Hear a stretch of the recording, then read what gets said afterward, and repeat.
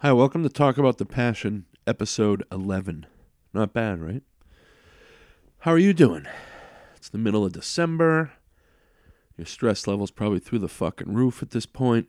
The weather's got you down. It's all fucking dirty. Snow everywhere, at least here in New England. Gets dark at like noon. You know the drill. Well, I'm here to tell you everything's going to be fine. Don't worry about it. No, I'm kidding. It's not. So a couple of things. When I initially started this podcast, my idea was to always have, a few ready to go, so I'd always have something to post each week. A daunting task, for sure, but that was my idea. And for a guy who rarely goes out anymore and lives sort of out of the way, at least for people I'm friends with, this would also maybe help me get out of that shell and be more social and active. For the most part, it's done that. I have to admit, though, contacting people I don't know is always a challenge for me.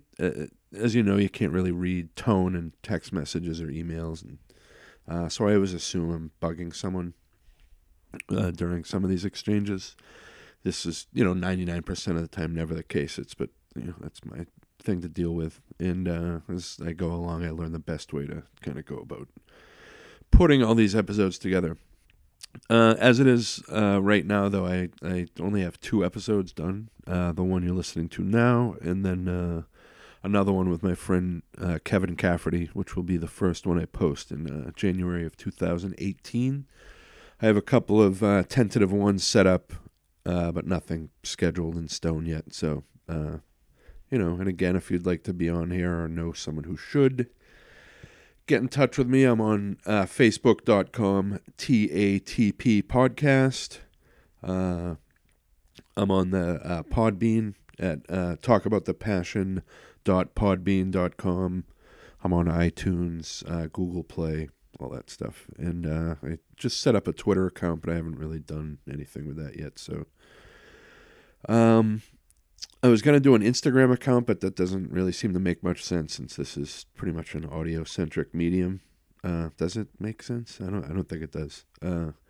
Maybe I'd post pictures of me and my guests or something. Maybe at some point. The idea now, though, is to just get a bunch of interviews set up and go into the new year locked and loaded. And yeah, did I really just say that? Locked and loaded. So anyway, my guest today is a friend of mine I've known since the early 90s, Bro Silcio. We played in a band together with Gretchen Shea, who I talked to in the episode Red Shoes, episode 7. We were in a band with her called Black Barbie for a brief period. I was in that band for a brief period. And then him and I played in a band called Presley for probably about a decade. And that's actually the music you hear on this podcast. The intro music that fades in and out, and then the outro music is Presley. And you can find our stuff on Bandcamp. I think it's literally just presley.bandcamp.com. And if you look for the song Vodka and Orange Juice, that's the intro music. But enough about my bullshit. The one rule I had for myself on these podcasts is to try not to inject myself too much into them. I'm attempting to curate a list of cool people who I think are, interesting with good stories and, documenting how they got to where they are now creatively or just, their life in general. But with the interviews with people who I would, at least one time in my life consider like a really close friend, like Peter Beavergall, Gretchen, and then Bro here. It's hard not to inject myself since a lot of what we talk about involves situations that I was involved in. And that's not to say the other guests aren't good friends of mine now, but these 3 particular people I've known for much longer. So this episode is a little bit about my old band Presley, which we talk about sort of near the end. But most of the episodes, Bro's story growing up in Louisiana, moving to Massachusetts, and eventually, finding his way through a lot of cool stops musically. He's an interesting cat, and I'm going to start saying that word, cat. Call guys cat. I think I'm at that point now. I do a lot of things like old guys like me do, so yeah, I'm gonna start saying that, I think. And Bro's pretty smart, and dude, and he has cat, and has an encyclopedic knowledge of a lot of stuff in music as well as outside of music, like religion and history and stuff like that. But we're not going to get into any of that stuff. But I'll tell you what we do get into on this episode. Plenty of Rush, plenty of Sabbath, a little Kiss, and then a good amount of 90s death metal, and this one's another really long one, so I'm going to cut this short. Thanks again for listening to my podcast. I've been flattered at some of the comments and messages I've been getting, so yeah, thanks for that. And I hope to bring some great stuff in the new year. And also, if someone can get me Paul Stanley's contact info, I slid into his Instagram DMs the other night, and he hasn't really replied, so yeah. Anyway, thanks. Here's Bro Silcio and I in Rentham, Mass. here shooting the shit. Thanks.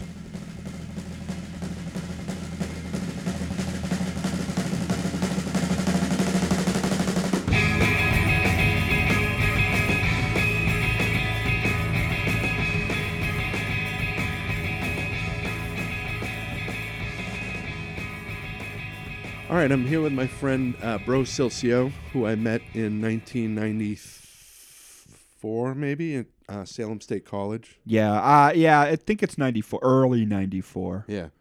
Wait, did I know you before I joined Black Barbie? I don't think so. Okay. Yeah. So that would have been... Yeah, I think so. Yeah, that would have been early 94. Yeah. Because I started Salem in the fall of 93, and I didn't get involved in a radio station until like my second semester. So it would have been, would have been, early 94. Yeah. All right. We'll get to the 90s. But you were born in Louisiana? Yeah. I was born in a little, like a city, I guess. A couple cities outside of New Orleans called Chalmette, Louisiana, which... a lot of those, actually, surprisingly, a couple of those I Hate God dudes are from that area. Oh, yeah, right. The St. Bernard, the parish, they call it. Yeah. If you're from the parish. Yeah. Like when I met Joey Lacaze years ago, and Brian Patton from I Hate God. Yeah. I was like, oh, hey, I'm friends with my friend Al Hodge, and they all know Al. Right. And they're like, oh, I'm from Chalmette. And they're like, you're from the parish. Like that's where they, so, yeah. And they all cut their teeth playing local shows in Araby, which is like, goes Chalmette, Araby, and then New Orleans. Oh, all right. So. Okay. And did you have, I know I've met your Uncle Leon, who we went and saw Rush with, but did you have like family members or friends that kind of steered you into certain types of music or anything like that? I'm an only child, and I was... My Uncle Leon, his influence would come later. Yeah. I think early on, it would have been my dad. Yeah. My mom I don't think my mom ever listened to, like, a record. Yeah, yeah. Or a tape or what. I don't think so. Right. No recollection of my mom listening to music. My dad, on the other hand, was like a hippie. Yeah. Drove an El Camino, had long hair, went to trade school, and and he loved Black Sabbath. So and Kiss and whatever, like, heavy classic rock was going on in the 70s. He's also a huge country guy, and he loves Southern rock. But my earliest memories, probably around like 6. Yeah. My mom and dad were already divorced by that time, so going to my dad's every other weekend. My dad had one of those those classic kind of 70s, 80s stereos. Oh, that had the glass door, had the turntable on top, 2 cassette decks, the receiver, and a big-ass speakers. Yeah. And then the bottom was like a vinyl rack. For all the records. Yeah. So he would have and I specifically he had like Mark Don and Mel, the best of Grand Funk Railroad. Yeah, yeah. He had Kiss Destroyer, which was like one of my earliest memories is and not even really hearing Kiss, but looking at that cover. And that cover was like the scariest cover for 6 years old. They're like trudging up the mountain with the fires, cities burning in the back. And my dad had a bunch of 8-tracks, and on one of the 8-tracks was Paranoid. Yeah. And another cover that scared the shit out of me when I was a kid. It's like a samurai guy, but it's like all he's tripping out and tripping balls. And my dad would play Iron Man. Yeah. Even though my dad's favorite song of all time is Fairies Wear Boots. Yeah. Which is a creepy That's a good song. one to have as a favorite song. Yeah. And but Iron Man. So the beginning of Iron Man would scare the shit out of me. Me too. And probably still does. Yeah, yeah. You know. They scared me as a kid. Like I remember my brother had that the We Sold Our Soul album. Yeah. And the picture in the middle is like a woman in a coffin. And right. Yeah. Run out of the room. Yeah, they were a scary band. Like, and for some reason, like my dad had a Black Oak, Arkansas record. Yeah. And that main dude who played like the washboard, he and then my dad also had like Bark at the Moon on tape or something. And it was and those pictures, even at a young age, they didn't scare me. They looked more goofy to me. Right. But for some reason, like the Sabbath records, especially Paranoid, which is the one my dad had, and then seeing like maybe the first, but like there was always a seriousness about Black Sabbath. Yeah. That was more scary to me. Yeah. And they weren't. It didn't look goofy at all. Yeah. You know, Kiss, you know, when you grow up, you realize they're goofy as shit. Right. But at that time, especially the Destroyer album cover it's a scary album cover. Yeah. They don't look comical. Right. Even though they have the makeup, that painting is it's scary. It's scary. The lines, they look serious. Gene looks evil. Yeah. You know? They just destroyed that city. Yeah, that's what I would. So I would like look at this cover. You know, I was a young kid sitting on the floor in front of my dad's stereo while there's like Leonard Skinner song playing or something. But I'd be like, or he had like a Jefferson Airplane record too, which Jefferson Airplane, another band that at that age, for some weird reason, the name and the serialistic pillow cut, like it scared me. Yeah. Jefferson Airplane. Like I didn't know any of their songs. Yeah. I didn't have like, I know some people like, oh, well, I loved this music. I loved this band when I was 8 years old. Right. I didn't. Yeah. I didn't love a band. I just liked music. I liked what was on MTV. Yeah. I liked what was on, you know, what my dad would play me. So I grew up listening to Harry Chapin and Hank Williams and Hendrix and Springsteen and you know that stuff. Yeah. So early on my dad was like he was the one. My dad plays harmonica like John Popper. Yeah, like he's sits in with bands. He rips. Nice. I bought him a whole set of harmonicas one year for his birthday. Nice. He only plays the C. He just took the C out. Right. You know, but so he was the one that had records. Yeah. Music was always on in the car. Yeah. He would play along the songs on his harmonica. I had a crappy acoustic guitar when I was like 9 or 10. Yeah. And he could play by ear. He would be like, oh, just, you know? Yeah. He couldn't read or anything. Right. But he could figure it out. He had an ear for notes and melodies. So that was probably like where I got music from. If I never had that, I don't know. I probably would never. Yeah. You know, my mom, I don't think I ever heard her listen to music. Yeah. And then, so when did you move up to Massachusetts? All right. So I moved here in like 88. Yeah.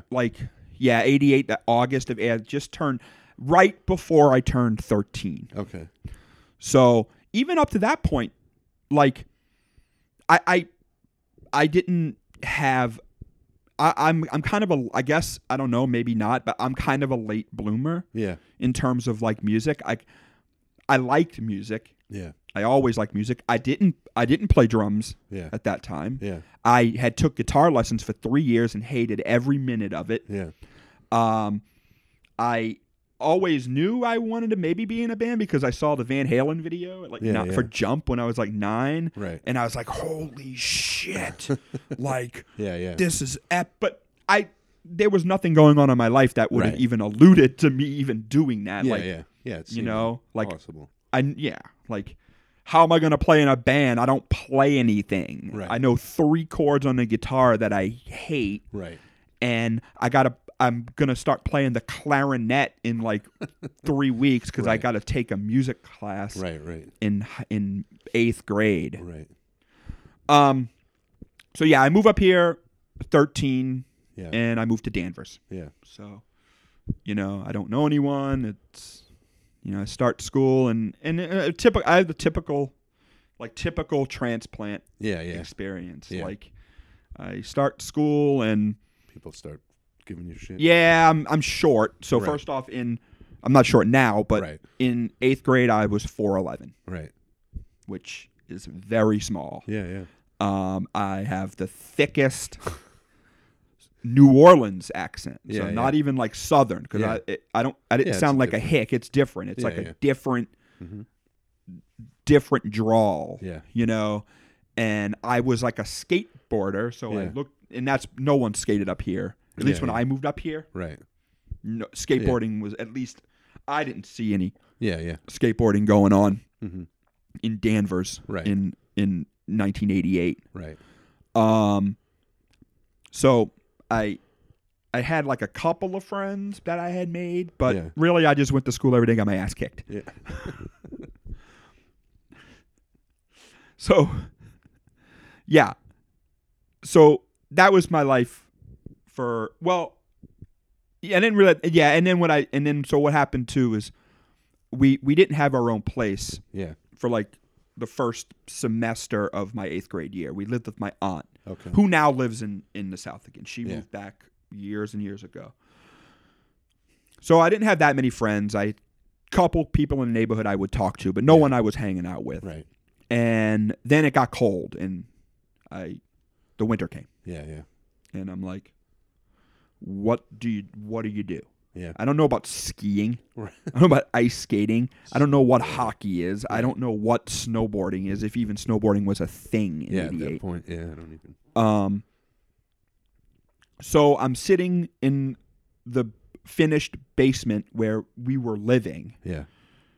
On the couch, watching TV, and I think this may have been like the first time like anything kind of musical clicked with me. Yeah. I look over on the floor and I see the clarinet that I was playing, quote unquote, in the 8th grade band. Right. Literally, which meant I wasn't doing anything. Yeah. So I took it out. Yeah. Put it together, set up there's like a fingering chart and a piece of music that we were supposed to learn. Yeah. And I literally, like, maybe I'm the only one who, I don't think everybody's like this, but I'm like, I was like really disciplined. I was like, I need to learn. And I literally the only thing guitar ever taught me was how to read music. Yeah. I could read. Okay. So what I did is I would write the note write the letter of the note above the note on the music. Mm-hmm. So it'd be like A, B, C, D, E, F, A, B, C, D, E, F. Then I would go, okay, first note, A. Look at the fingering chart. Right. A. Doop. Next note, E. Right. Look at the fingering chart. E. Dude. Literally. Yeah. Just do that over and over. Over a whole song. Yeah. And then go back. Now, like, imagine doing that like every day, like day after day after day. I did it. Yeah. And I actually started learning like how to play the clarinet. Yeah. and I actually loved it. Yeah. It was fun. Yeah. I could do it by myself. It didn't require, right, anybody else, and I didn't have any friends, and I didn't. My mom worked, and everybody worked, and I was the only child. There was Lanny, my aunt, hadn't had kids yet. Right. Or Jory would come like, I think Jory would come like a year, like not even a year. She would come very soon after, but at that time I had like nobody, and then we moved. To got our own place, and that's kind of when like, and then I met my friend Pete Lockhart, who I'm still friends with today, and he played me Master of Puppets, from Metallica, that was it, that's the one. So that's like, it may have been that. I think it could have been like his older brother had CDs. Right. So I think it was like Master Puppets. Right. It was definitely I think Injustice was even out too. So it would have been the first four, and I think Rust in Peace was in there. Yeah. Maybe it was right around that time. Yeah. And that was the moment. Yeah. Played me like Master of Puppets and boom. Yeah. So it took me meeting a friend who had an older brother. Right. Even though he was only a year older than me. Yeah. He had older sisters. Yeah. So there was like 3 older sisters. Right.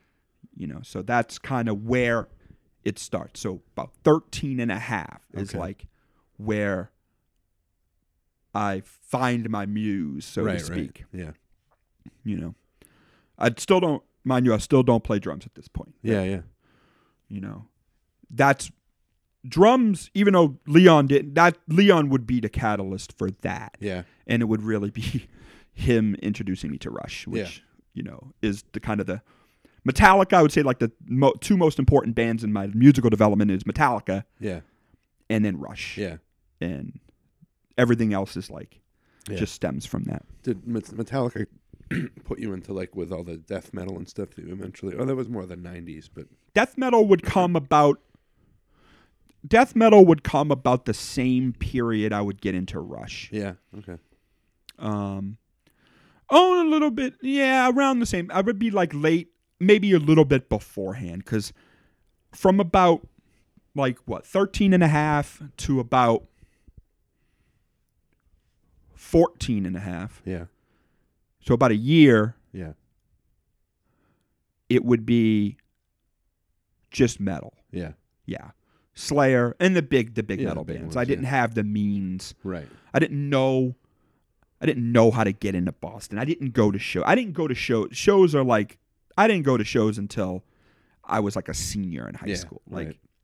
When did that Soundwaves show up in? That's like the mid 90s. Yeah. That's like 96. So I was already like a music guy by then. Yeah. That was already nerding out. Yeah. By then. Yeah. I didn't know about zines. Yeah. I didn't listen to punk rock. I had no friends that listened to punk rock. Right. Hardcore the term didn't even exist in my lexicon, unless it was pornography. Like hardcore didn't exist in my lexicon. I had no idea who Minor Threat were. I had no idea who. Yeah. No, I didn't know anything about Bad Brains. My Bad Brains for me wouldn't even. It would take a Nirvana video. Right. For Smells Like Teen Spirit for me to even know who the name Bad Brains were. Mm-hmm. I didn't even. Yeah, I loved the Beastie Boys early on. I saw the Beastie Boys in '86 on License to Ill Tour, but I wouldn't. I had no way of knowing. That those guys were influenced by. Right. I didn't have. There was no scene. I was not part of a scene. I had 5 friends who loved Metallica. Yeah. We'd sit around and I didn't even smoke weed at that time. I was just like nerdy Southern kid who loved skateboarding but even though I didn't know any skater punk bands. Right. Yeah. I read Thrasher. I had no idea. I loved Slayer, Megadeth, Metallica. Yeah. and Anthrax. Yeah. Like, yeah. That. So then, probably about, I don't know, maybe a year later, yeah, I would become friends with this kid on my bus yeah. named Pat Doherty. Okay. Now, Pat was on some next level shit. Yeah. He was tape trading with people from Europe yeah. and California yeah. very early on. Yeah. So we're like in like 1990 yeah. now. Yeah. I was on the bus, headphones on, cassette Walkman, listening to probably And Justice for All, right. you know, coming out of my headphones. He's like, right. "What are you listening to?" He like leans over. He's like, "What are you listening to?" And I'm like, "Metallica." He's like, "Listen to this." Hands me Carcass, Symphonies of Sickness on cassette. Fuck if my like, yeah, I was like, Metallica who? Right. Like, I was like, I need more of that. The next day he brought me Harmony Corruption from Napalm Death, Blessed Are the Sick by Morbid Angel, yeah, Deicide's first album, yeah, and maybe another maybe like a Pestilence record or right. Creator Extreme Aggression. I know was like a huge one for me. Yeah. Coroner, like Punishment for Decadence, like, oh yeah. And I was like, wait a minute, Death, maybe Death, like Spiritual Healing, something. I think he may have also played me like Beneath the Remains by Sepultura, yeah. And I was like, what? There's other heavy bands that aren't Metallica, aren't, you know what I mean? And so that was like mind blowing, for me, And then I was like, wow, okay. And I think that's like, I don't know. For me, I think that set the stage for my entire life of always, and it's not always about it's not always sonically, but it set the stage for me trying to always, I want extreme themes in music. Like, right. Someone can always be doing something extreme, whether it doesn't even have to be metal. Like, right. I love Godflesh. I loved, Naked City. I heard pretty early on because I had like the Grind Crusher compilation, which had a Naked City. So it's not about metal. It's about, I wanted people mining extremities within music. I loved, later on I'd get into Low and Codeine and like the stripping all of the heavy sonic heaviness, but retaining that, that oppressive, I love it in my reggae. I love it in my rap. I love dub music. It's like mining that extreme. So that's kind of like gets me to like the summer before I turned 15. Yeah. Which is when it all changes. Yeah. And so still up to this point, I don't play drums. I play clarinet in the high school band. I'm not very good. I'm taking lessons. I'm doing my thing. I don't do drugs. I don't drink. I don't. Yeah. But I love metal. Yeah. And then I go and stay with my uncle for like 2 months. Yeah. In the summer before I turned 15 years old. And he picks me up from the airport. We're driving. He's like, "So, what do you been listening? What do you listen to?" Yeah. Typical, my uncle's what? I'm 42. I think my uncle's like 55. Like he's not that much older than me. Right. He's like maybe just 55. I think he's like 10, 12 years older than me. He's not that old. Yeah.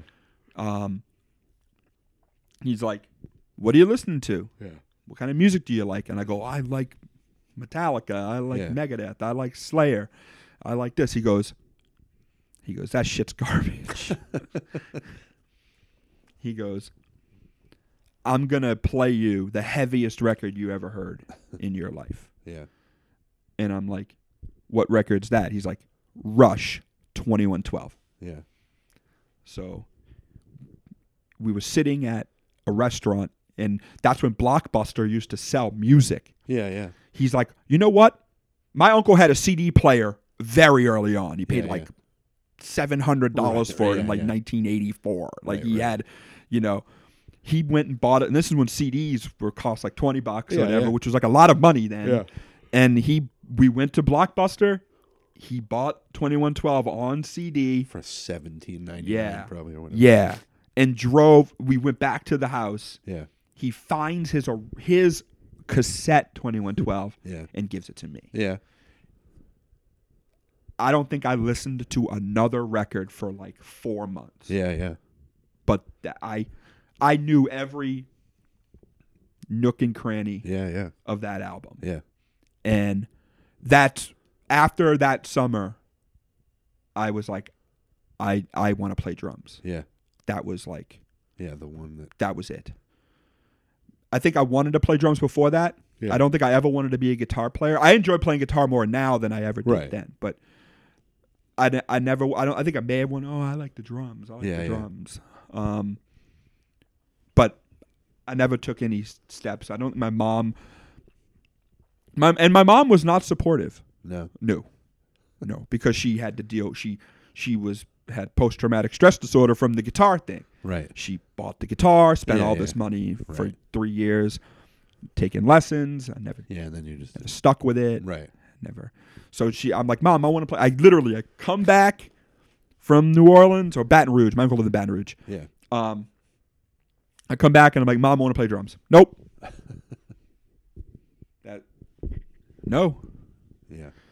And then so I drop it. Yeah. And a couple weeks later. Yeah. Mom, I want to play. I want to play drums. Nope. And then typical of like a single mom, only child. She doesn't know what the fuck she's doing. Teenager, my mom's like. My mom's like 35 years old. Yeah. My mom's only 60. Young. Yeah. You know what I mean? When I was like 35 years old, she has a 14, almost, she's like maybe like, no, she's probably like 38 now, but like whatever. She's got like a 15-year-old. Yeah. And she don't know what the fuck to do. So she has a friend who has kids who play drums. Yeah. She talks to the friend. Yeah. The friend's like, oh, you know what you do? Get him a pair of sticks. Yeah. Get him a practice pad. Yeah. And have him take lessons. Right. So my mom said, this is what I'll do. The guy, Tony Junta,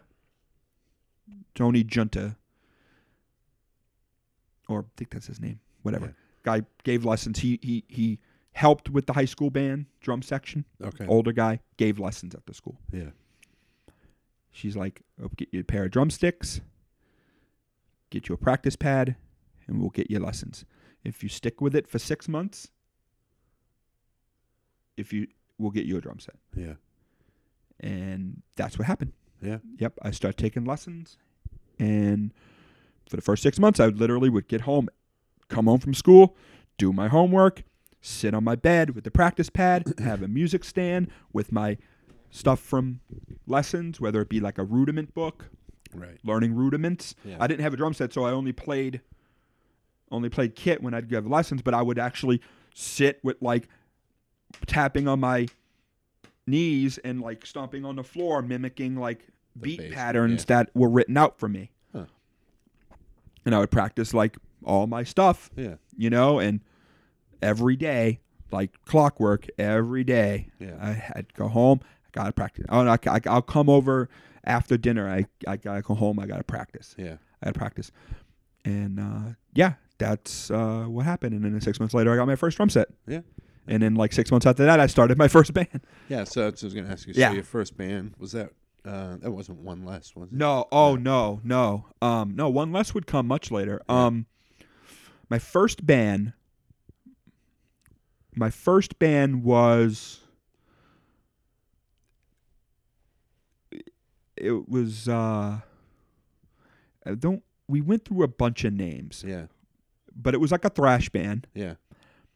And it featured, I was on drums. Yeah. And, okay, so there was like, I had some friends. Pat Doherty played bass. Yeah. Neil play guitar, sang. I played drums. We would all congregate in my basement because you hang out at the drummer's house. Congregate in my basement and literally just try to learn whatever we could. Learning covers. I was learning, we learned Metallica songs. And you got to remember, our heroes could play. It's not like we were trying to learn AC/DC songs. Right, yeah. I'm trying to learn Rush songs. Right. I'm trying to learn Metallica songs. Yeah. I'm trying to learn Iron Maiden became a thing. Yeah. I started getting into Seventh Son of a Seventh Son and Peace of Mind. Nico McBrain's work on those albums are Yeah, it's crazy. Yeah. And those were my heroes. I'm not trying to play like Phil Rudd from AC/DC or, I'm listening to maybe at this point, I think I'm getting a little bit into Queensryche and, Scott Rockenfield. He did some, these guys could play. Yeah. And I got into Yes would come along. These were my heroes. Trying to figure out Heart of the Sunrise by Yes. And I don't even know shit, but I'm trying to in my own very primitive way comprehend what Bill Bruford's doing on Heart of the Sunrise. Yeah. I still can't do what he's doing on that. Right.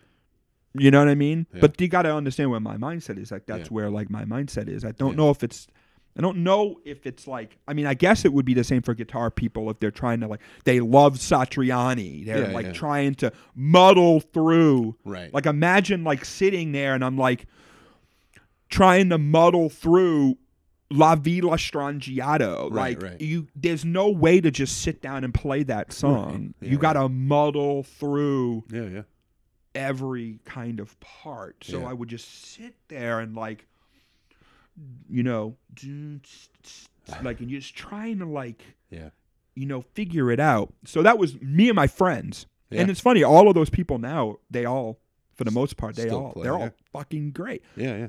Pat, yeah. One in particular, so I don't know how this, Neil goes, I met a kid. He's a little younger than us by a couple of years. Met a kid, lives in Danvers. Kid smokes on guitar. He wants to jam. Yeah. He wants to, couple. So we're talking maybe a year and a half of floundering around. Right.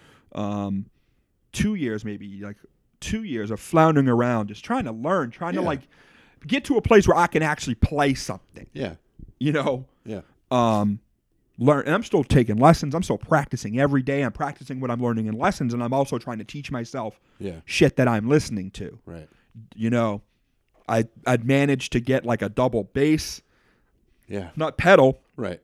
Some kid I knew had an extra bass drum. Hey, can I have that? Yeah. And got a shitty pedal. Yeah. And just literally just trying to learning how to and at the end of that song, and it's just painstaking. I feel so bad for my mom. God, just every. The plus side of this though is years later in Presley, if me or Arnie started playing a riff, bro would know how to play the song immediately from years of probably. Oh yeah. You just I mean that's you sacrifice shit, I guess. I know Arnie got into kind of playing bass later. In life. Yeah. You've always kind of played around, but you were serious in Lugnut. Yeah. And you were definitely serious in Presley. Yeah. But I was really serious in high school. Yeah. So I missed a lot of years. Yeah. While a lot of my friends were out doing shit, when I emerged from the basement, I could actually play. Yeah, definitely. And so Neil goes, I met a kid a couple years younger than us. He rips. He rips. He wants to jam. That person is Ken Susi. Oh yeah. So Ken Susi from Unearth. Yeah. My first real band was with Ken Susi from Unearth. Yeah, I think I remember that. Yeah. And we had another kid, Anthony Zimmerman, who would go on to be in another big metal band called Hell Within. They never got as big as Unearth. Yeah. But they were right there, yeah. kind of in that scene. Unearth would go on to be huge, obviously. I didn't know Buzz. None of us knew Buzz at that time. Yeah. I wouldn't meet Buzz until the .04 to Black Barbie. Yeah, yeah. You know, years. So through you and meeting Sean Ross and Tony Capuccio. Yeah, yeah. But anyway, so going back, like, that was my first band, and we were straight up thrash metal. We were straight up Slayer worship. Right. You know, but Ken was next level. Like, yeah. He's also his brother, though. Yeah. He had an older brother. His brother was 2 years older than me. Yeah. Who was like schooled in like shredder metal, like Satriani and Malmsteen, or more metal, like Paul Gilbert. Yeah. Like, you know, shredder music. Yeah.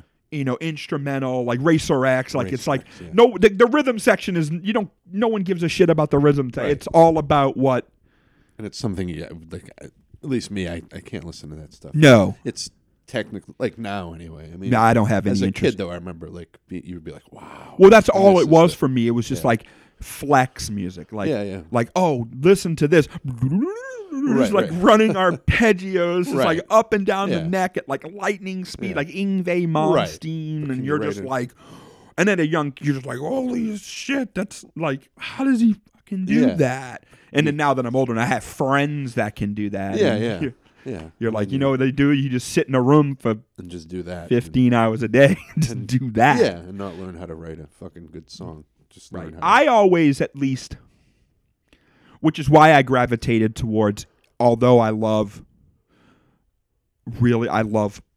progressive music. Yeah. It's why I never loved Dream Theater. Yeah. Because I just don't think they can write a freaking song. Yeah. At least my prog heroes, Genesis, King Crimson, Yes, and Rush, and then Camel later. But those four, especially Yes and Rush. Yeah. Those guys could write a fucking song. Yeah. Those guys had, I mean, Rush is like the third most selling albums of all time. Like you don't sell records without writing songs that people want to listen to. Yeah. And it's funny because they when I listen to Rush still, and they're one of the few bands where I can still listen to their.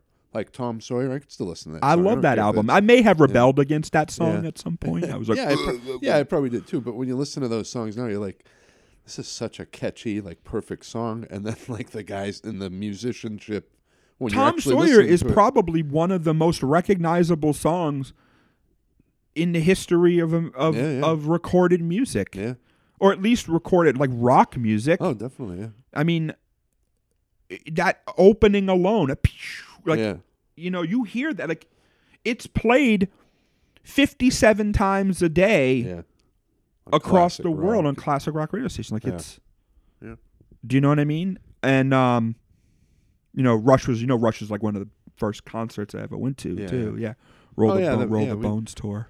Yeah, usually most of these podcasts I've been asking. What was that your first show? No, well, I mean, my mom took me to see the Beastie Boys and Run DMC in '86. Yeah.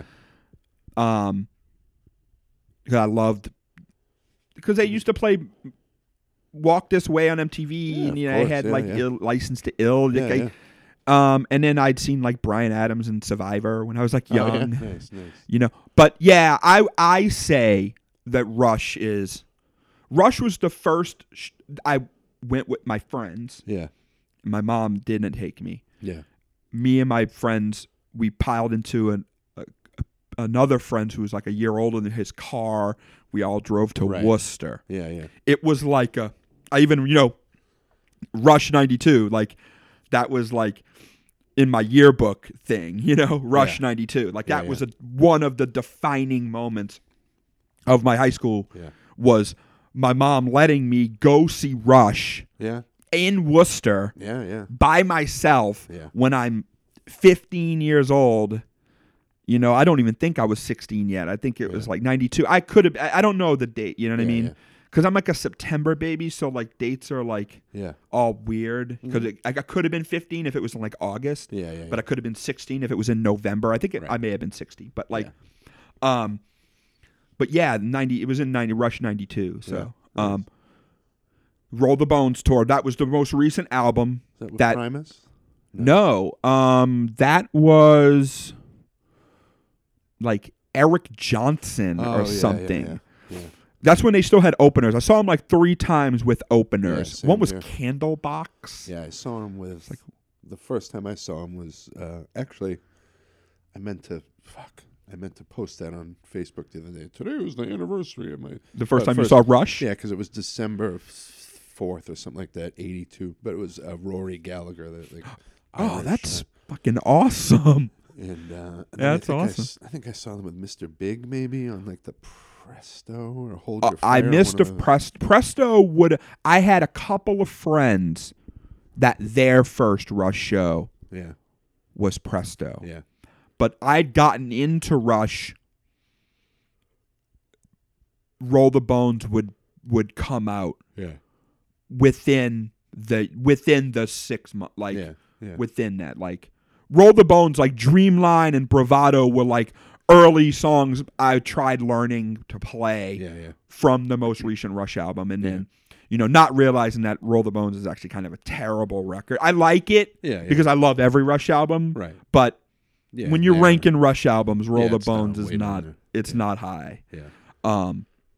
But going back to the band. So you played in a band with Ken Susi. I did, yeah. So the first time I ever played a live show was in probably like 1992. Yeah. We played at the Escape Club. Nice. At Salisbury Beach. Yeah. Which was like a pay-to-play type. Which was a pay-to-play. We had to sell tickets. Yeah. And every band that night, it was their first show there. Right. I had one of the bands, this band Spoo, who would go on to do great things in the 90s. And then their main guy, Dan DeAngelis, who would go on to do some really cool stuff in like Harsh Noise and like, but we became friends that night. But that was the first show. It was, me on drums, Ken Susi on guitar, Anthony Zimmerman on guitar, and then one of Anthony's. We were ahead of the curve. We had a girl bass player in like 1992. Her name was Alana. Yeah, and I would run into her. Yeah, no. We're having inside jokes here on this thing that you can't see, but I would actually run into her years later when she would see Black Barbie play with Letters to Cleo at Salem State College. Funny. So that was kind of nice, kind of weird. Yeah. She would show up at the merch table and she's like, "Hey, do you remember me? My name's Alana. I used to play band." And I'm like, and she just saw me play in front of 2,000 people. Yeah, that's funny. But anyway, so we played. I think that band played like. We played 2 shows. Yeah. Maybe 3. Yeah. I only have recollection of 2. Yeah. Maybe 3. And what were you guys called? Obliteration. Yeah. Or something. Yeah. It was we changed the name. Yeah. We were like we did a cover of Seasons in the Abyss.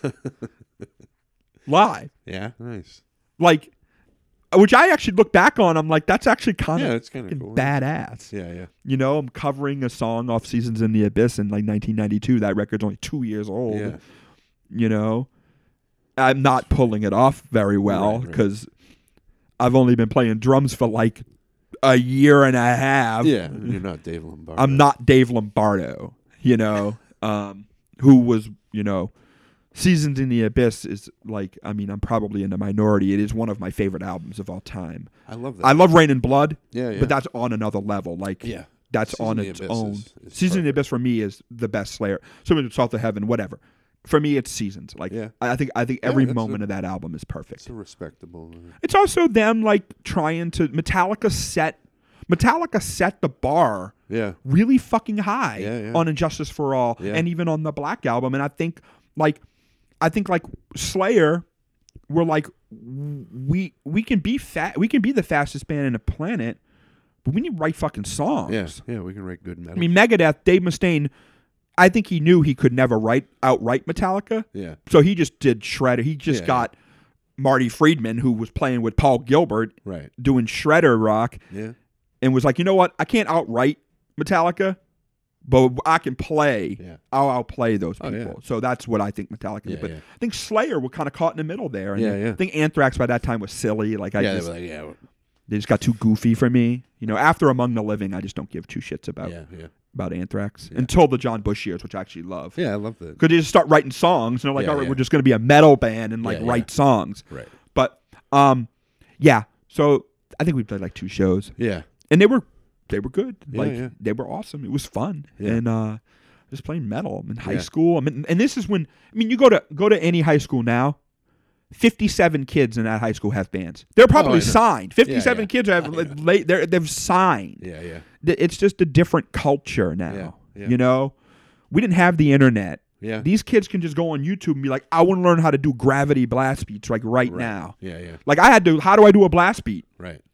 You gotta just kind of figure it out. Listen to a Morbid Angel record and being like, try to differentiate what's a hi-hat and what's a snare drum and a kick drum. You know what I mean? You don't know. You're trying the best you can. You need to listen. You know what I mean? But so we did 2 like 2 shows and then we broke up. And then I think Kenny and I started a death metal band. Yeah. Which lasted like 4 practices. Yeah. And then I think that was and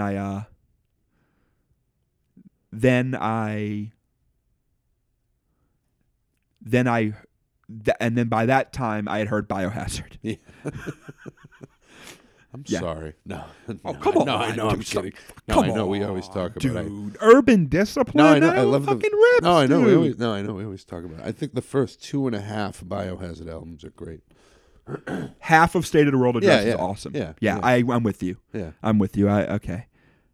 So I didn't play for a while. Yeah. For a while. I mean, I didn't play in a band for a while. At that time, I was still completely obsessed with drums. So I'm playing something. Right. Whether I'm just sitting in my mom's basement or at a friend's house, I'm playing. I'm not taking lessons anymore. Right. Because I would be graduating, I would stop taking lessons at some point. Because I felt, even though I don't, in hindsight, I was probably wrong, but I felt I had gotten everything out of lessons that I could get, which I completely disagree with now.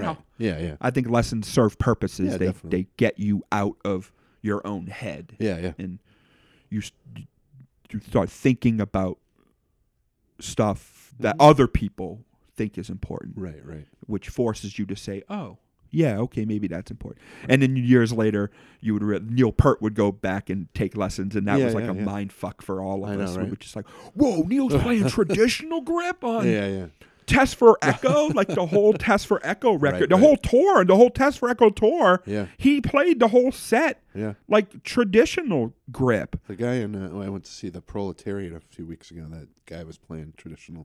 Oh, I think I may have seen that in a video you posted. Yeah. When I posted a video and I was like, I'm gonna zoom in on that. But so I was interested. Anyway, that's for another day. Yeah. But then I would meet Jay Moa. Yeah. Who was like into hardcore. Yeah. I didn't know what hardcore fucking was. Yeah. No idea. Yeah. I would meet Jay Moa and Keith Shiraz. Yeah. And Biohazard Keith. Would go to hardcore. So I started going to hardcore shows. Hi, Keith. Keith Shiraz. I saw Keith the other day. He's a listener. Oh, hi Keith. Love you, buddy. So I would meet that crew. Yeah. They liked hardcore. Yeah. I would go to a couple of hardcore shows. Spoo were a hardcore band. I would see like them. I would see like Bricklayer. Yeah. I would see like Dread. Yeah. Greg. Glenn. Dread. Yeah, and Greg. Yeah. And Glenn Rice. Yeah. And Redhead Ted. Yeah. And all those guys. Yeah. And I would through that meet Jay Moa. Yeah. And Jay had a band called Rise. Yeah. And another kid I went to school with, I knew from Danvers, Kevin Nunes, he played drums. Yeah. But for some reason I don't know how it happened, but he didn't play. He ended up not playing drums for Rise. Yeah. And I get a call from Jay. Yeah. Asking me if I want to play drums in Rise. Right. And I was like, yeah. So I had my drums set up at my mom's house in the spare bedroom, and they would come over and him and Frank, and Keith wasn't in Rise at them. He would join right before we would do the demo. Yeah, Keith would join. That's when I would meet Keith. Yeah. Officially. And we would go with Bobcat Studios and record a demo tape. Yeah. And that was Rise. And I played played a handful of shows. Yeah. Not too many. Yeah. Handful of shows with Rise, all awesome shows. They were great. One was at Chapter 2 or the Escape Club. That was great. It was like, play some other place, play like Sneakers and Lynn and Douglas Mascot put that show on. And it was like with all the Lynn hardcore bands, you know. Yeah. Then that, and now I'm in college. So I'm a freshman in college. Yeah. And I remember Joe Kelly he was hounding me daily to play drums for Black Barbie. Yeah. He didn't like Alex. He wanted to get rid of Alex. Yeah. And I'm like, I'm in a band. I'm in this band Rise. And we're playing shows, and it's good. You know what I mean? Months. And he... And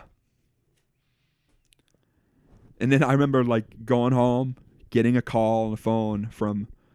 before cell phone to call my house. Yeah. I think it's Jay saying, "Oh, we don't want you to play drums in Rise anymore. We want Shabo to play." Oh yeah. And Shabo died recently, Mm-hmm.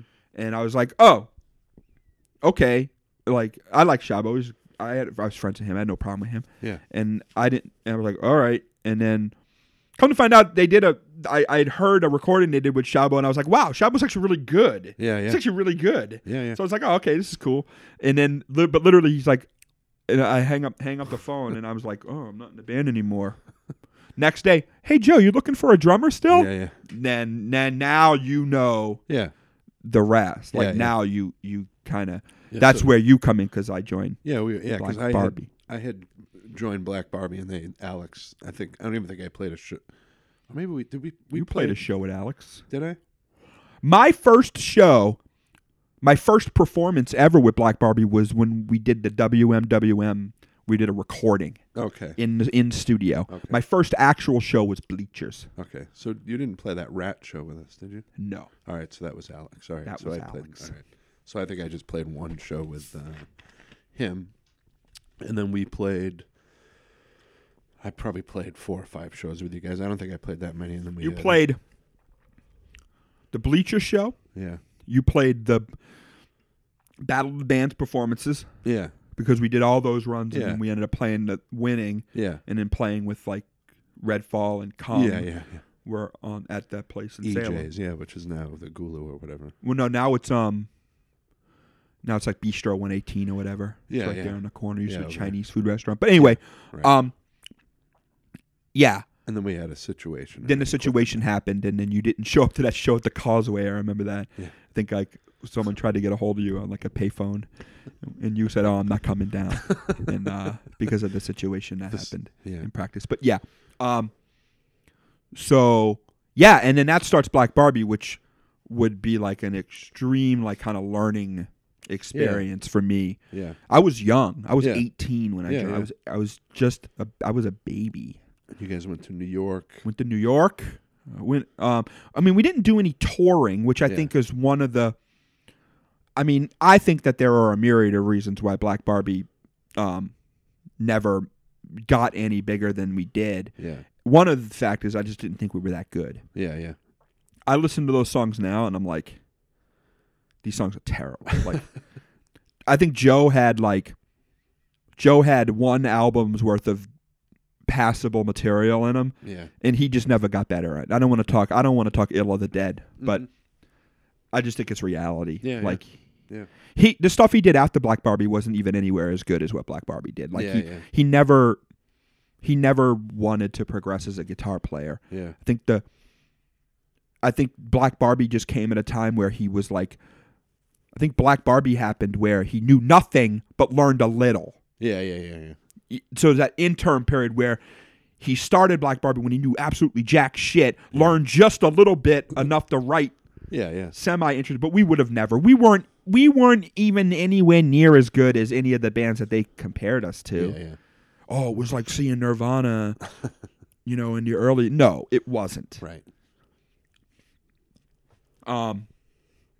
But Black Barbie was good for me. Yeah, yeah. Because it taught me how to be in a band. Yeah, yeah.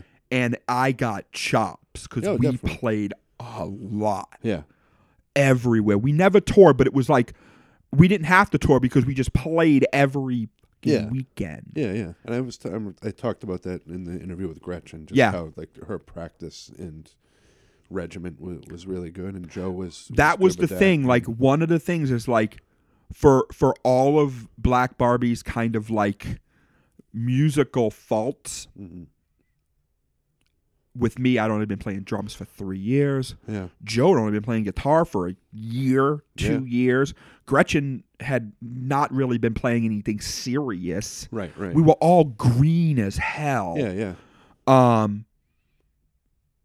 But we practiced like twice a week, and we played like shows. We would play every week. Yeah. A show every week. Sometimes we played 3 shows a week. Right. Depending. We would go anywhere. Yeah, yeah. We would play any show. Yeah. It didn't matter. I had no friends. Yeah. Like I had no friends at that time. Yeah. Like for like a year and a half. After you left. Yeah. For about a year and a half, I had no friends. Yeah. I only hung out with Joe and Gretchen. Yeah. Because everything I did was either school, my shitty job, or playing a show or practicing. That's it. Yeah, yeah. And but you know what? For what it's worth, I don't think taking every show I don't think taking every single show is a smart approach. Yeah. Personally. Yeah. But at that time, it worked for us because we built a pretty good following. There's certain situations I think it's a plus. I think at that time it was a good thing because we didn't have the internet. Yeah, there was no internet. So you just wanted to get your shit out there as much as possible. Yeah, and we would play any show. We'd play hardcore shows. Yeah. We'd play metal shows. Yeah. We'd play indie rock shows. Yeah. We played in New York with Eves Plum, who were like, I remember that. Some big indie rock band. We play, becoming friends with the Queers and playing shows with the Queers definitely helped. Yeah, yeah. And also doing the Rocket Records thing with the Queers. And you came up and that. Oh yeah, that's when you came up and sang the Nirvana song we covered. Yeah. And oh yeah, I forgot. Yeah. I think that I swear there's a. I was like holding a microphone, singing a fucking. You were, Nirvana you song? weren't even playing guitar. You were just like. I hope there's not a video of that. I thought that there was. Jesus, I was probably wearing a fucking Stussy hat, fucking. I probably had a nice goatee. Oh, you most going. Yeah.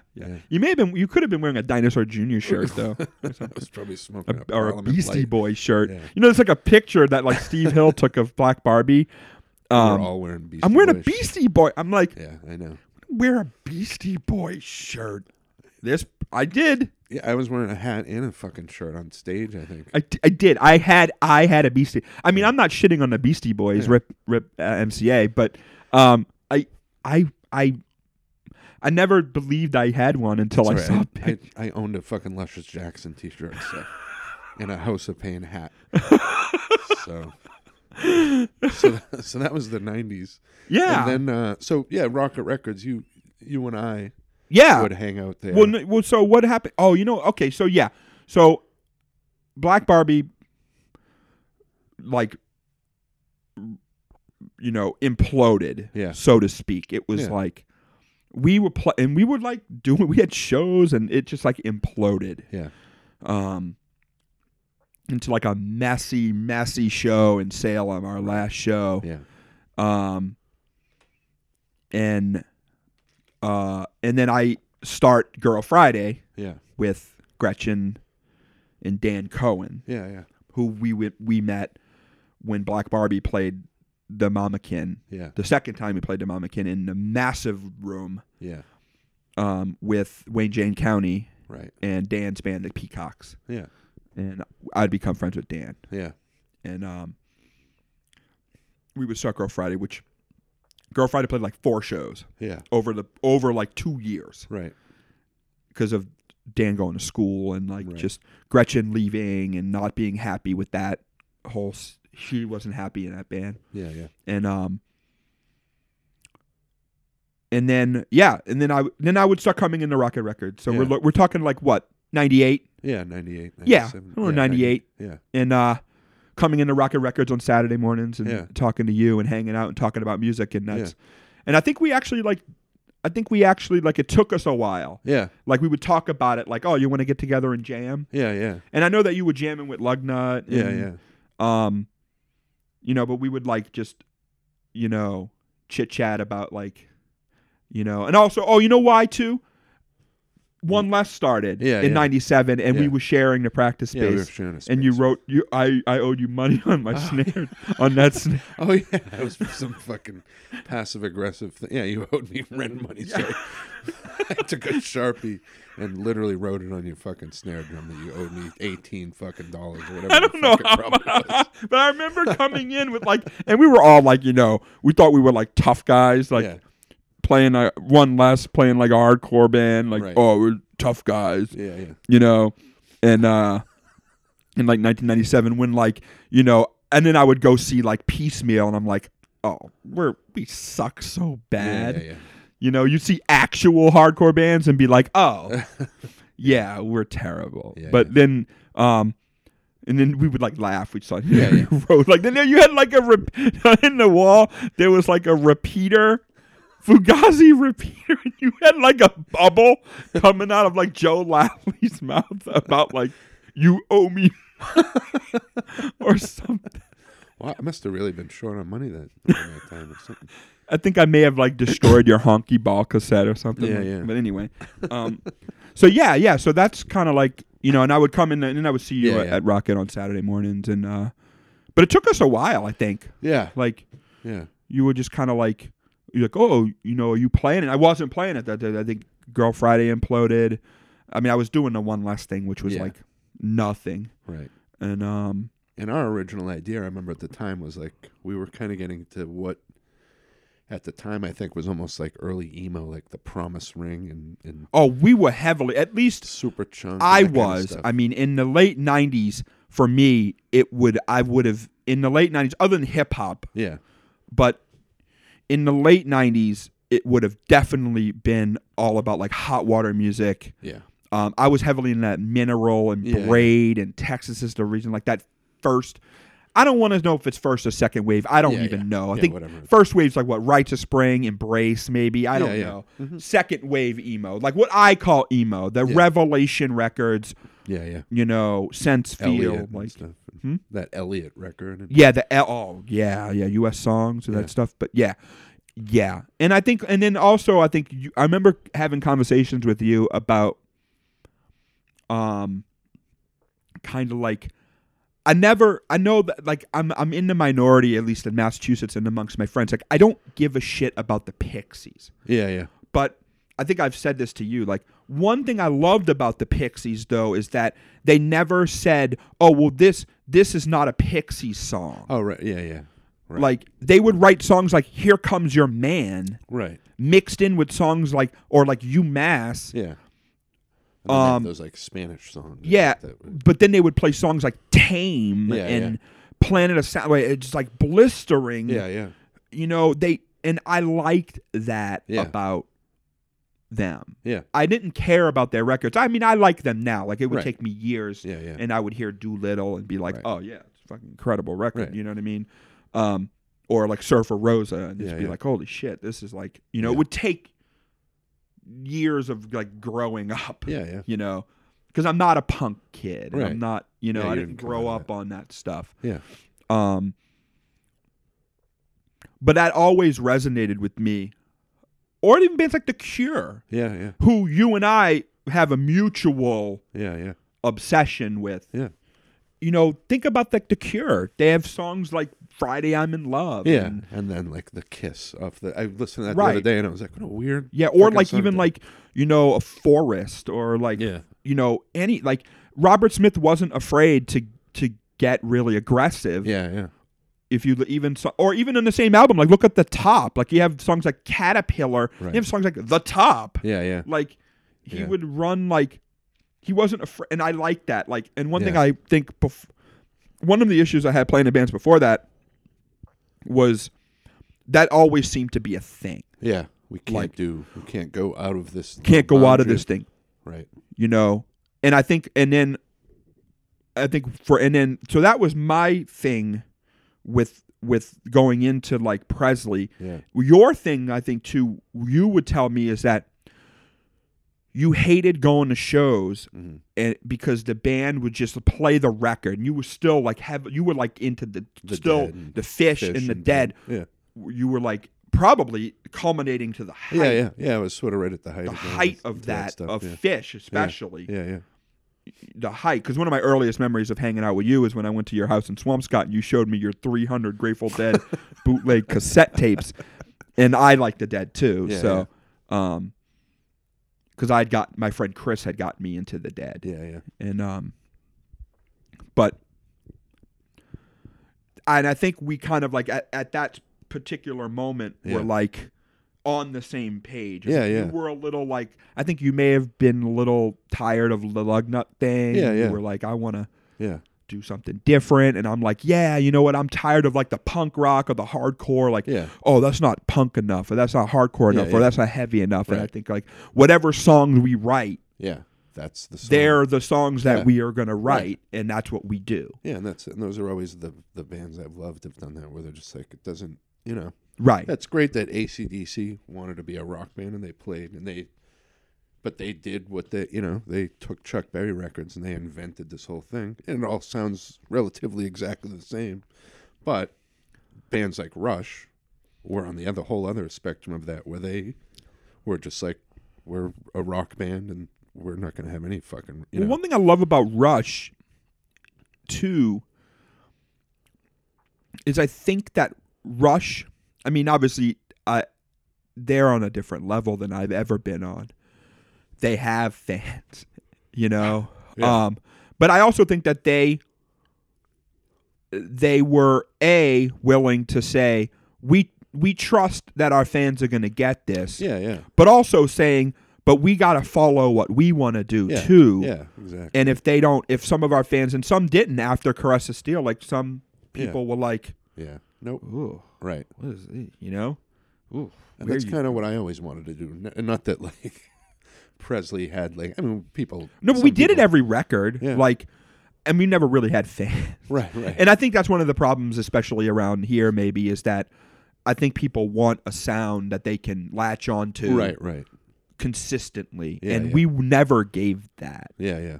You know, you can only count on one thing with us, and that we'll do whatever we want to do. Yeah. At any given time. And like when you were talking earlier about, like when you saw those early Sabbath albums. Yeah. And, you know, me, you, and fucking Arnie together when we would practice or play the goofiest fucking people in the world. But I think, joking around in this net, but when it came to the actual band and songs and this and that, it was very serious. I think at least for me, I always wanted to kind of just have a very serious presentation of music. One thing, like, you know, it's like, okay, so I've always like used Ween for like an example, where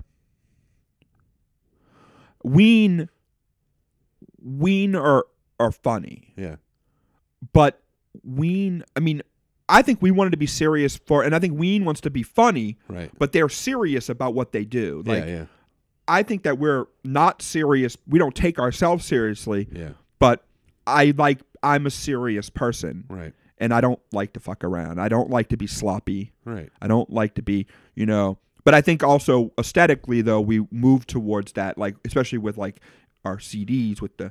Yeah, they were very somber, looking. like, or serious covers. Like, they was just empty and spatial, and, you know, and we didn't have a lot of humor on stage, which is like, what's that? That's a CD of our first show we ever played. I found that the other day.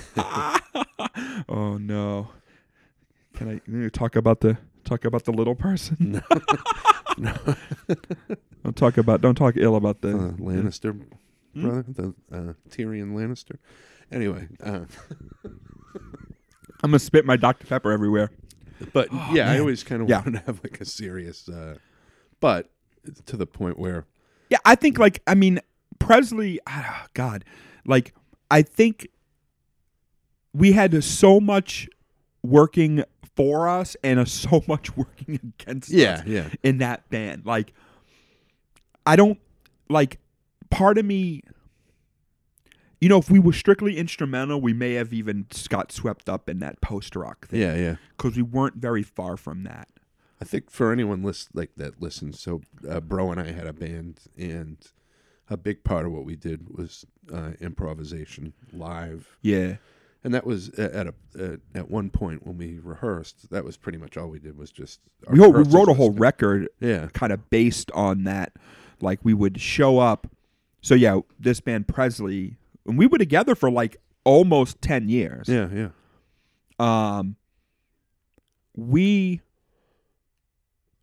We never wanted. Well, one of the things because you had been seeing a lot of Dead and a lot of Fish at that point, right. And you were kind of used to this, never seeing the same performance twice, right. And I think that kind of like excited you. Yeah. But bringing that aesthetic to a little bit more of a indie rock. Yeah, I don't know that it worked 100% for us. I mean, I liked it, yeah. But I'm not necessarily sure it actually worked. Yeah. I think we probably could have, if we were a little bit more written with the instrumental stuff, we would have gotten swept up in that post-rock thing. Yeah. That happened like 2 years after we broke up, and everybody got, swept up in that. But I don't think anybody, I don't think booking shows for Presley was an absolute nightmare. Yeah. Yeah, I talked on the Gretchen one about us playing on Elvis Presley's birthday or whatever. Oh yeah, with the rockabilly bands. Yeah. But not even that, but even like trying to squeeze us into I mean, I guess the only place that ever really welcomed us was that stoner rock or the budgeting kind of stoner rock scene of Boston, because then you'd have bands like the Easter Bloodhounds and Palace and Thunderland and bands that Psycho and Ichabod at that point, where they're sort of we weren't really metal, right? But we were metal people, and I think we had that. And we had a little bit of a Pink Floyd, but I thought we always just sounded like. I always thought we sounded like Neil Young. Yeah. Meets I don't know, because all your songs, you just write Neil Young, you basically bury Neil Young chord progressions over tons of reverb, but at its core, right, your songs are just simple, just very simple, 4-chord songs. Yeah. A lot of it's very reminiscent of that kind of middle, that Neil Young Crazy Horse, Zuma and stuff like that, which is kind of just simple. Ragged Glory was one of that later '90s one, was a big influence. Yeah, and I don't think people picked up on that. Yeah.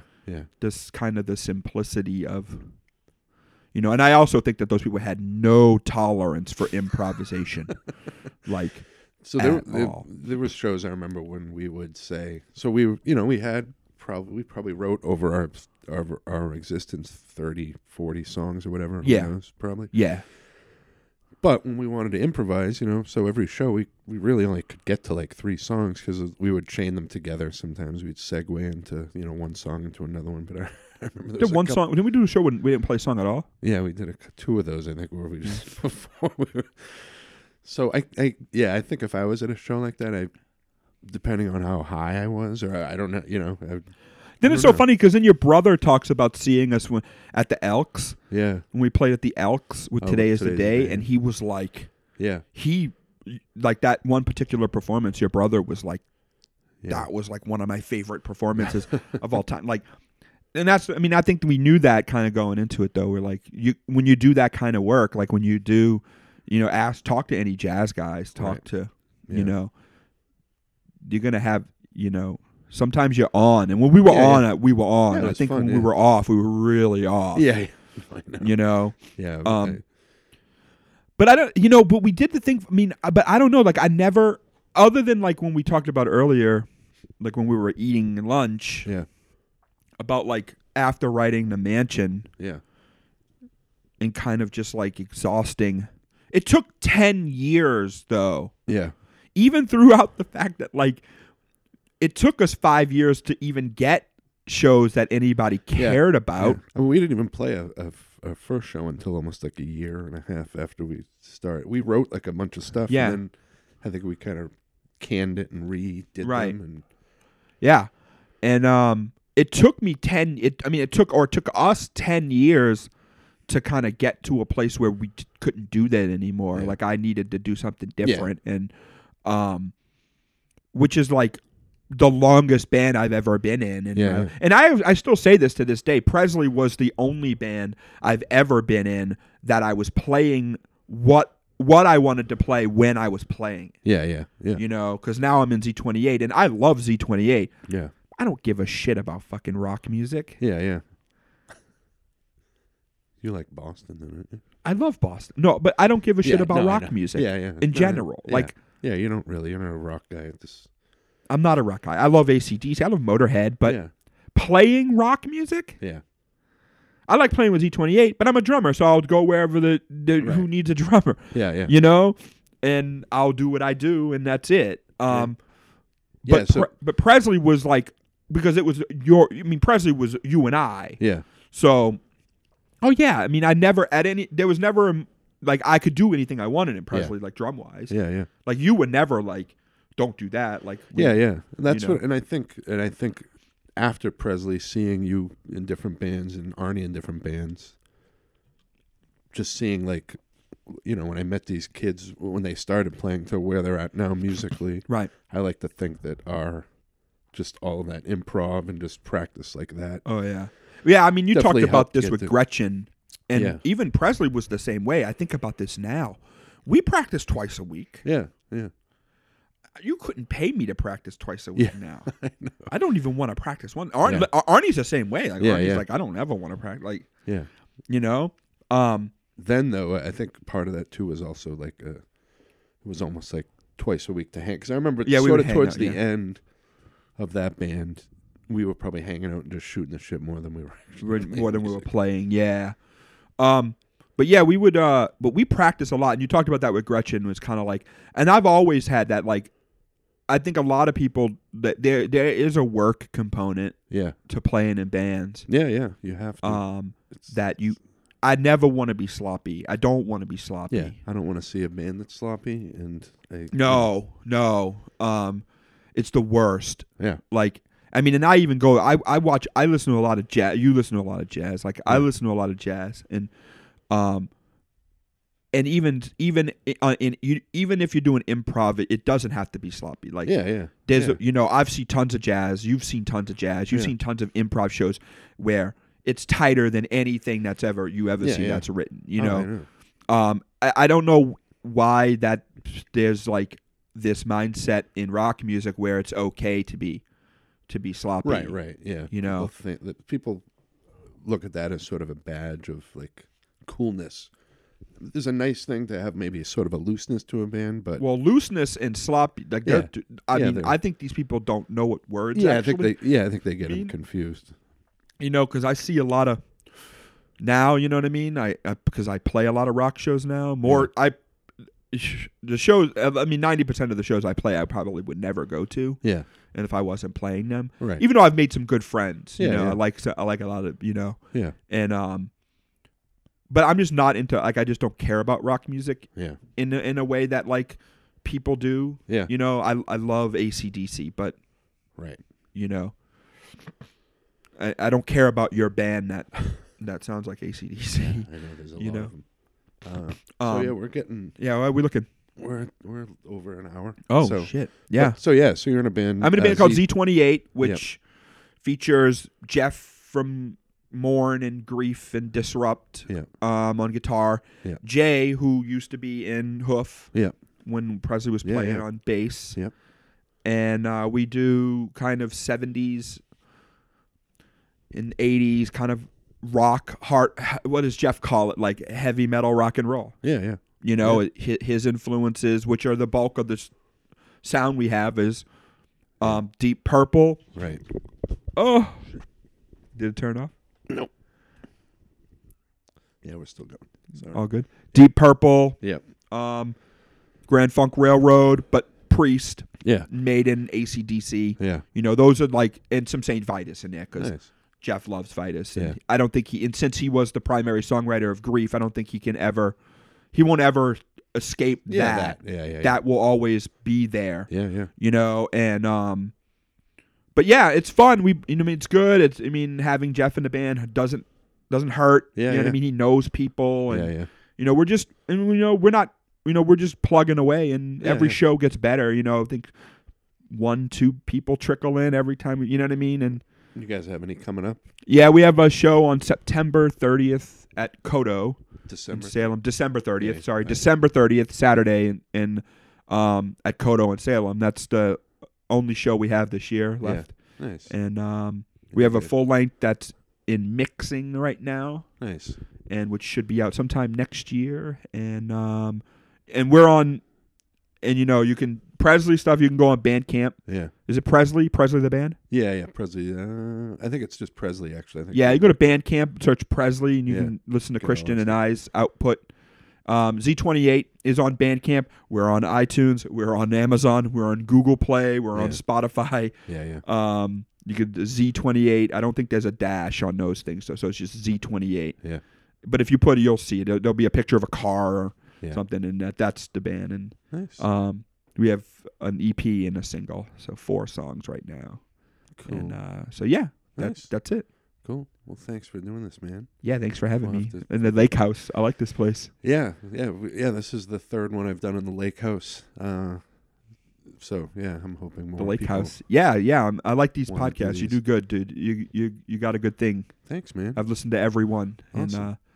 And they're all within very small degrees of each other. They're all really good. Thanks, man. You're actually on every single one too, because that's the Gretchen one. Well, no, I just mean the music at the beginning is. The Presley's music. Yeah, it was funny. The Gretchen one, I was like, wow, I'm talked about more on the Gretchen one than Gretchen is. I know, right? I was like, thanks for saying something, man. But yeah, so the drum roll you hear at the beginning of the podcast when I go out of my intro is Bro, and then our song Vodka and Orange Juice, which was it's an Austin record, right? Yeah. We recorded with Steve Austin. Nice. Today's the day. Presley stuff. Yeah. So thank you, Christian. Thanks, man.